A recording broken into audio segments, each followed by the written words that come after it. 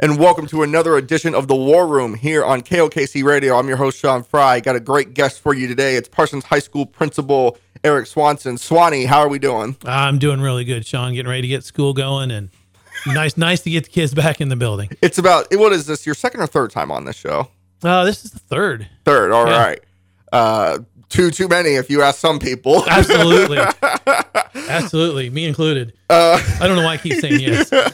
One thing I wanted to talk about right off the rip, and I at the end of the last time I did this show, I kind of went on a diatribe a little bit about vaccines. It's getting frustrating to me that the vaccine rate is leading to yet another uptick in COVID, and sure enough, fall sports are right around the corner. And so, are we going to see the return of mask mandates? Are we going to see more restrictions brought back upon us when it seemed like we were out of the woods and the only thing people had to do was go get a shot? You manage a public school where every belief and faith and possible school of thought converges into one building, and you've got to manage all of that. What type of approach from the high school perspective is Parsons High School going to take regarding whether kids should or should not get the vaccine, and how you communicate that with families? Yeah, that's tough. We're not right. We can't mandate a vaccine, and I wouldn't do that even if I could. Especially, we can mandate some vaccines. You have to have certain vaccines to go to school. It's like measles and polio and stuff exactly. like that. But those are vaccines that have been around a long time. They've been studied. The COVID vaccine's still really early. I got my shot. My family's gotten theirs. We feel comfortable with it. 10 years from now, hopefully we still feel comfortable with that choice. We aren't sure. So I'm not going to mandate anything like that. We're still waiting on our board. Our board's going to meet Tuesday night. Mm-hmm. They'll have some things that they have to consider. There's a lot of things to consider when you're looking at mask mandates, events, those kind of decisions to be made. I don't envy any boards. Mm-hmm. Sean, we were talking before, and this summer, as I've been on the track running, I've been listening to your podcasts. I just went back through some old ones. I love to listen to Coach Houck talk, especially before basketball season. I went back to one from October and listened. Well, he had one, you had him on, and I can't remember when it was.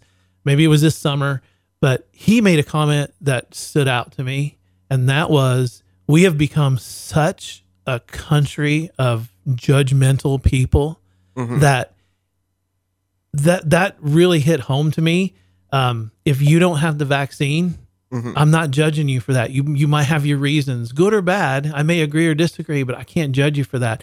You don't want to have a mask mandate. Hey, great. I don't want to judge you for that. I don't have to agree with you, but gosh, we have got to stop being so judgmental with each other for views that are different than our own. And our board is going to have to make a decision.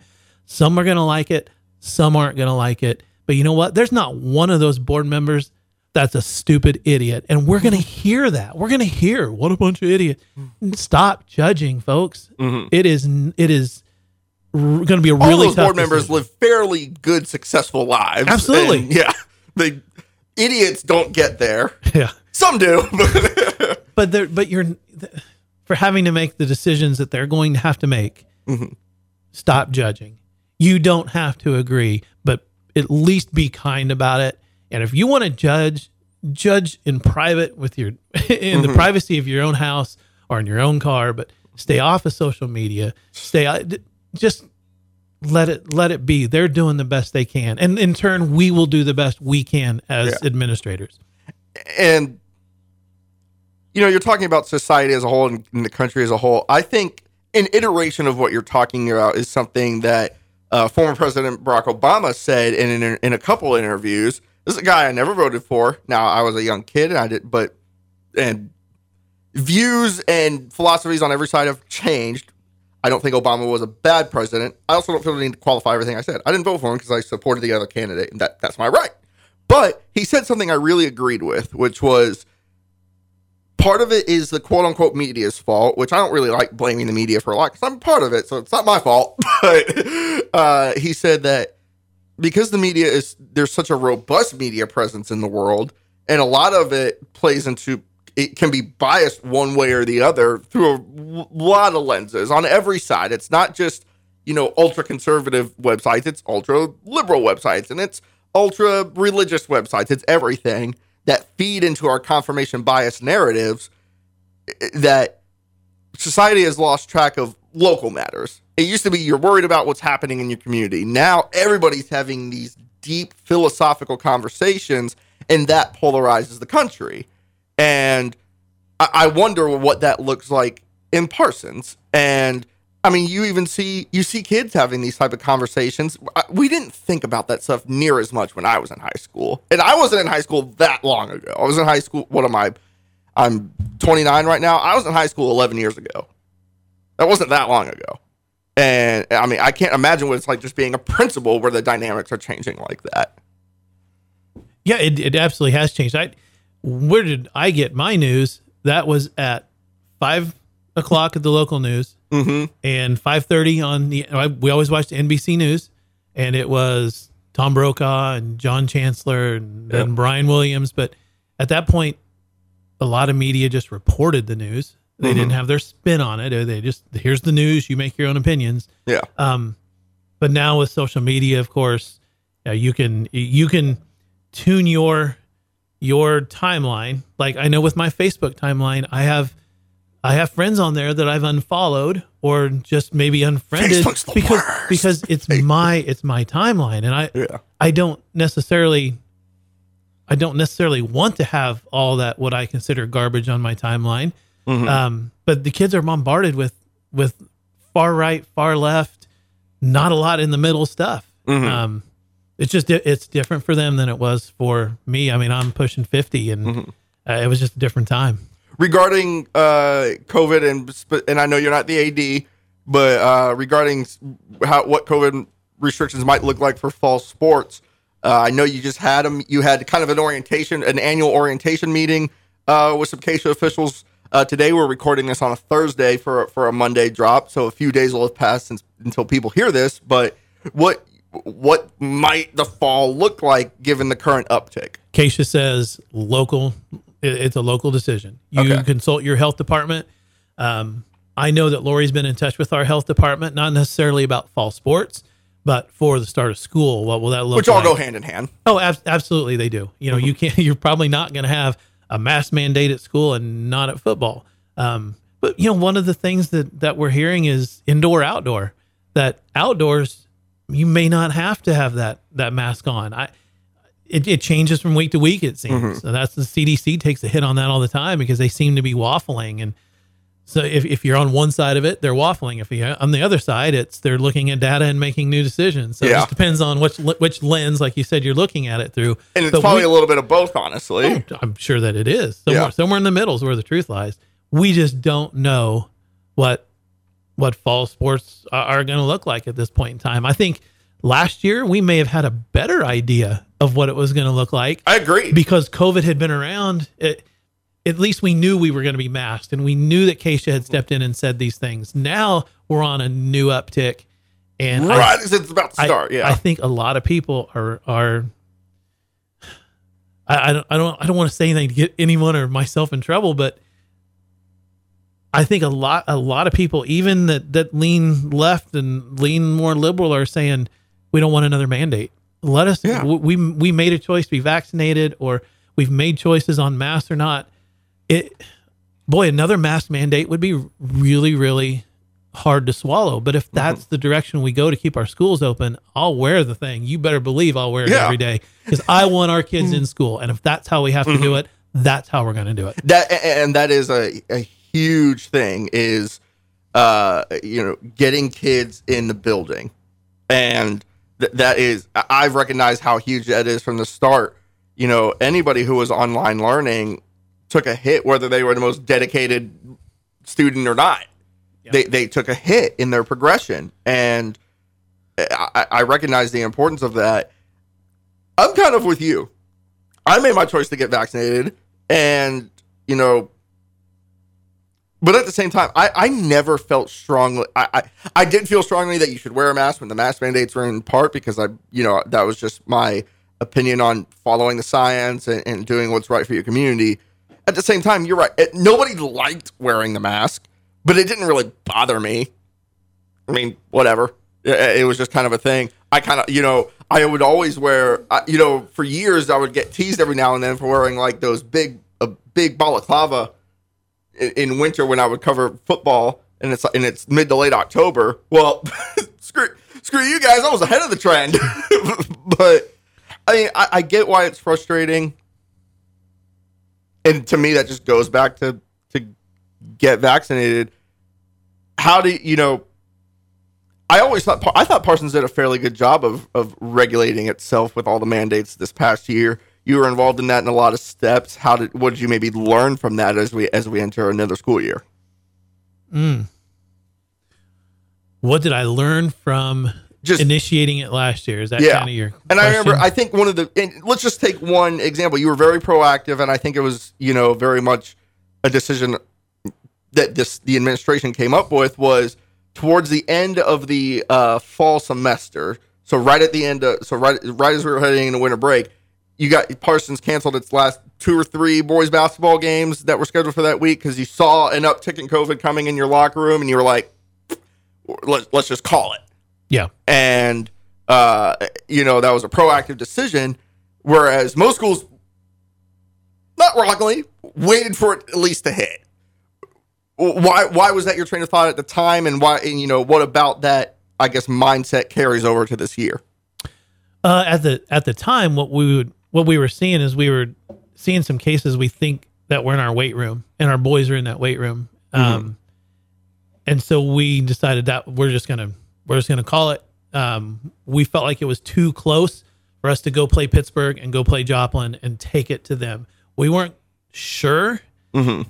And in hindsight, it ended up being the exact right call. Yeah, because then quite a few varsity players come down with it. They didn't come down with it, but we made that decision on a Wednesday morning, and by Saturday, even though we were out of school on Friday, by Saturday, the entire basketball team had officially been put into quarantine because of close contact. So we knew we were ahead of it. If we had it to do over again, I'd do the same thing. Mm-hmm. I would rather be proactive in a situation like that than to go out and take possible cases out to other communities. I would hope other communities would feel the same way, but we know in Southeast Kansas, that's not the case. Absolutely. But we'll always err on that side of keeping our kids as safe as possible, not just ours, but those that ours might have contact with. Because, I mean, honestly, the kids here in Parsons are special to us, but the kids at Labette County, the kids at Columbus, the kids over in Pittsburgh, we have to look out for them too. Yeah. Even though they're not specifically ours, they're kids, and that's what our jobs are, is to take care of kids, whether they're ours or not. And we just felt strongly in that case. And like I already said, we think it was a good move, and it turned out to be. For sure. Well, hey, let's go to a quick break. When we come back, you want to talk a little bit about some Parsons High School athletics and get off this COVID stuff? Sure. All right. No COVID. All right. When we come back, more Eric Swanson, principal over at Parsons High School, when we come back here on the War Room on KOKC. Don't go anywhere. And we're back here on the War Room here on KOKC. I'm your host, Sean Fry. We got Parsons High School principal Eric Swanson here with us. Swanee, the first thing I want to talk about, it's something I talked with Rob Barkus a couple times, the athletic director over there at Parsons. It's something I talked with a couple of the coaches, and that is the ongoing rebuild of the girls' athletic side of Parsons High School. We saw over a lot, and we saw some progress this past school year. We saw volleyball take some very positive steps forward. They went from 1 win to 9. That's a big step in my opinion. And they were playing really well down the stretch of the year. They beat an Independence team that made it to the sub-state finals and nearly won the league. They were just a couple points from beating Labette County and winning the league on the last regular season date of the year. Parsons beat them that same week. And then you also look at girls basketball. They had a 5-game win streak at some point during the year. I'll tell you this. I went and watched the Parsons girls basketball team under head coach Pat Scheibe. Brooke Hopper is the volleyball coach, by the way. Want to give her a shout out. Can't forget Brooke. But I watched Pat Scheibe and those girls play against St. Mary's Colgan and Cherryville at Parsons Middle School. I believe the high school was being redone. The gym was being refinished or something like that. And so they played just some summer scrimmages at the middle school. those Parsons girls look good. Now, I tell everybody, every summer scrimmage comes with every grain of salt you can find because everybody's approach to it is wildly different. You have coaches trying new lineups. Cherryville was missing its best post player. Colgan was coming off a long week athletic, so they were pretty tired. And everybody comes up to it with different approaches. But at the same time, it's still basketball. Everybody's going head to head. Parsons hung with St. Mary's Colgan that played for a state title for 3 quarters, and then they beat Cherryville fairly handily. And Cherryville was a team that won 15 games and has been to the sub-state, has won a playoff game each of the last 4 years. Those are 2 good teams that Parsons went 1-1 against and looked pretty good against both of them. But we also see what is going on with softball. You guys, I don't know if you guys have hired a new softball head coach yet. You have. We'll go ahead. Yeah, Shelby Liska she was the assistant this past year, right? Yes. Yeah. So that you see the softball program, they have undergone 3 straight winless campaigns.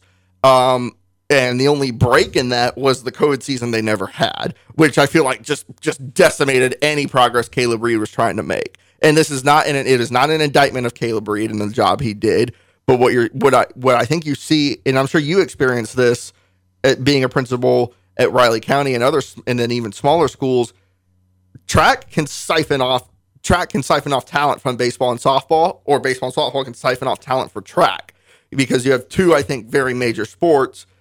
And a lot of times, if one sport is doing particularly bad, the kids are going to go to the other one. Well, most of your athletic girls are doing track right now at Parsons High School. The rebuild process is still going on at Parsons. How do you kind of think about that and continue to navigate that process on that side of the athletic spectrum at Parsons? Well, that's a lot to unwrap. Mm-hmm. There is, obviously you're right. The girls are making progress. Our volleyball team made such huge strides from 2 years ago to last year. And they've worked really hard again this summer. They've been in the weight room. They played at Southeast. They played in a league over in Frontenac. So they're getting games in. The basketball team, same way. When you went through that, what you didn't mention was how young these programs are. Basketball, they're still very sophomore dominated. Basketball was freshman and sophomore dominated. Mm-hmm. And those kids, they're going to be back for a couple more years. So you're right. I think we are on an uptick in our girls sports, and Brooke and Pat had a lot to do with that, because they expect some things out of the girls during the summer. They expect them to be playing. They expect them to be in the weight room. I don't think they don't overdo it. I don't think I don't think any of our kids, they overdo it. Our coaches do a really good job of working together to make sure that they're not tapping out our kids during the summers, because that's really easy to do. If you've got a kid that's a 3-sport athlete and all 3 of those coaches want a piece of them, you can really burn a kid out. So our girls coaches have done a really good job of I think, balancing that. I expect we're going to have even more success out of those 2 programs this upcoming year. I really do. Mm-hmm. And just to harp on how impressed I was by the girls basketball team, they can do. I'm very excited to see what Anaya Hinman looks like. I nominated her for Girls Athlete of the Year at my paper, and you look at her on paper resume, she's hanging right with the Mariah Monroys, the Anna Deans of the world. As a freshman. Medaling at state track, all league in volleyball, all league in basketball. I believe she was a league champion in track, if I'm not mistaken. She might have been the league champion in the triple jump. Or if not, she finished very high. And for Anaya to do what she's doing now, she has a lot of potential, and she's not the only one. Sydney Scheibe, a great shooter for Parsons. You've got, I watched a freshman, incoming freshman point guard play for that Parsons team. I'm skipping on her name right now, and I apologize for that. But they have some. I'll give you a quote that a local SEK league coach texted me, because I was at that scrimmage. And I texted the coach. I was like, Parsons is looking all right now, because they saw I had tweeted out that I was at these scrimmages, and they asked about it. And I was like, Parsons is looking all right. Here's the score. They're beating Cherryville right now. And they texted me back and they said, Parsons is going to be spicy this year. I like that. And I think that's accurate. And I think this is a year, specifically on the basketball and the volleyball front, that I think basketball could approach 500, and I think volleyball that they might sniff a winning season. And I think you look at the league standings, they're going to be kind of in that middle of the pack a little bit, which is a huge progression from where they were 2 years ago. People might think, oh, middle of the pack, you're doubting Parsons. No, that's huge progress from what we have seen. And you also got to take into account too, it's always going to be hard to compare the girls programs at Parsons to your arch rival, Labette County. Well, Labette County just has it rolling right now. But you have a coach in Brooke Hopper who's following that narrative. She's a product of Christy Snyder and Heather Wilson. She knows the expectations that program down south carries. And while you don't want to compare and everything like that, at the same time, they do things well over there, especially on that. I would say Labette County girls athletics is better than their boys athletics. I don't see how you can make any other argument. And I think there's a lot that can be learned from there. I think in about a year or two, Parsons might be right there with them. It'll be fun to watch. I've got an idea that I want to pitch, that I can't remember if I've ever pitched this idea to you, but it's just a simple idea, and I want to get your thoughts on it. I've always thought about like writing an open letter and publishing it in the Parsons Sun to get the ball rolling. Basketball nights. So your Tuesday, Friday night basketball games. You have your girls go first, then your boys go second. I've clearly mentioned this to you before. Yeah, you pitched this to me. So we're gonna get this live now. I advocate for the concept of, I believe the better game, and to me the better game is defined by you take both girls teams that are playing and both boys teams that are playing and create and have a combined record. So 10-6 and 8-4. That's going to be 18 and 14, or 18 and 12. No, 18 and 10. I'm good at math. And you take which combined record is better. That game should be the primetime game. Should be the later game because you see attendance dwindle compared to the boys' games at night. And one thing that always rubbed me the wrong way was, again, going back to Labette County, when Tristan Gegg played there, the all-time leading scorer in SEK League history, her senior night against Fort Scott. So the last time that a basketball player from Labette, that the person who scored more points in league history, boy or girl, than anybody else, the only person to ever get past 2,000, last time you were going to get to see her play on her home floor, more people showed up to the boys' game that night. And the boys' team was okay that year at Labette County. They weren't going to state like Labette County did. They weren't winning the league like Labette County did. And I always thought to myself, that's just a shame. And an excuse I get from some people is, well, those games start at like 5:30 or 6, and I get off work at 5, so I go home, have dinner with my family, kind of get settled in a little bit, then I go to the game. Well, by the time that happens, it's 7 o'clock when the boys' game is getting ready to tip off. What do you think of that idea? Moving the quote-unquote better combined record game to the night slot. I'm not going to sit here and say, oh, it's a terrible idea at all, because it has some merit. But there are, if I play devil's advocate on that, is at our level, we have a C team or a freshman boys game. Mm-hmm. And our freshman boys game plays against the varsity girls game, because it's not going to play against the varsity boys game because we share coaches. Yeah. Okay. If we did that and the varsity boys played first, then the freshman boys wouldn't play their game until 7:30 or whenever the varsity girls play. That means you have officials that are sub-varsity officials come at 4 or 4:30 and then sit for an entire game period, and then we'll do the late game of the night. Yeah. You're not going to get officials that'll come at 4:30 to do 2 games and be there for 5 hours. They'll be like, nope, I'm going to head down to Cherryvale and do that game because I'm going to be done and off the floor by 7. Mm-hmm. So there's that piece of it too. In the game night administration, when hiring officials and getting them there, we would run into issues getting officials to do the sub varsity because they're not going to sit that game out and not get paid for it. So that's one thing. When you make a proposal like that, it looks and sounds good, but there's the other things that then it snowballs into. It's like, oh, I hadn't thought of that, or I hadn't thought of that. Sean, I'm not sitting here saying, no, there's no merit to that whatsoever. Why do the boys always play last? I don't know. It's always been done that way. Yeah. Maybe somebody needs to shake it up and switch it around. This is not a knock on you specifically, because I think you actually are going to share the opinion about the share. Whenever somebody says that's how we've always done it, or that's just the way it's always been done, to me, that's like, oh, so that answer's wrong then. That doesn't make it the right answer at all. But like I said, there are other things that then could happen throughout that just are unintended consequences of we didn't think about that.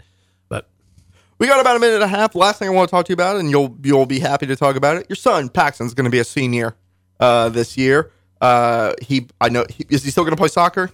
Yeah, he is going to play soccer. Going to play soccer. By the way, shout out to Caleb Reed in that soccer program a year ago. What he did in that first year, really catching fire early and becoming a very a successful program in its infancy, its first year. Great job by that program. But your son Paxton, he's going to play soccer, then he's going to play basketball, and then he'll play a little baseball. You told me off air a couple minutes ago that he had a pretty good summer for baseball. Obviously, he's a student as well. He's a person with his own mind and his own interest. How are you kind of anticipating as a parent how your son's senior year of high school is going to go? Well, his senior year of high school, get this, is going to be 2 hours of automotive, his love. He must go into diesel mechanics. 1 hour of construction, his English credit, and 2 hours of welding, and work on the job training or work study is what we call it, where he's going to be working with. He's been working with Brian Hetty all summer, so he's going to be back in the auto shop. So 2 hours of welding, 2 automotive, construction, English, and then working on cars again. So that doesn't even cover the athletic side of it. Yeah, he is stoked for his senior year, because if you know Paxton, the traditional school's not his thing. Hasn't always been, but the hands-on stuff he thrives at. So he just can't wait for his senior year. Does he have any idea of where he wants to go to college? Oh, he wants to do the Prairie Land program through Fort Scott. He goes to Fort Scott for 2 years. He'd be John Deere certified tech, and then he'd go work for whatever, either Independence, or we've looked into Clay Center. That's where our family's from. If one of those places sponsors him, then he goes to work for them for 3 years after he gets his John Deere tech. So, does he want to do athletics in college? Because Fort Scott has baseball and basketball. Yeah, and I have reached out to Fort Scott a little bit. He says no, but he got a little bit of interest this summer in both basketball and baseball as we were playing in places and coaches saw him. And he's made the comment, maybe I might like to try that. But it would have to be a school that has what he's interested in. Yeah. Like LCC does not have diesel mechanics, but they have welding. So could he do welding for a couple years, play baseball, and then go on and do his diesel?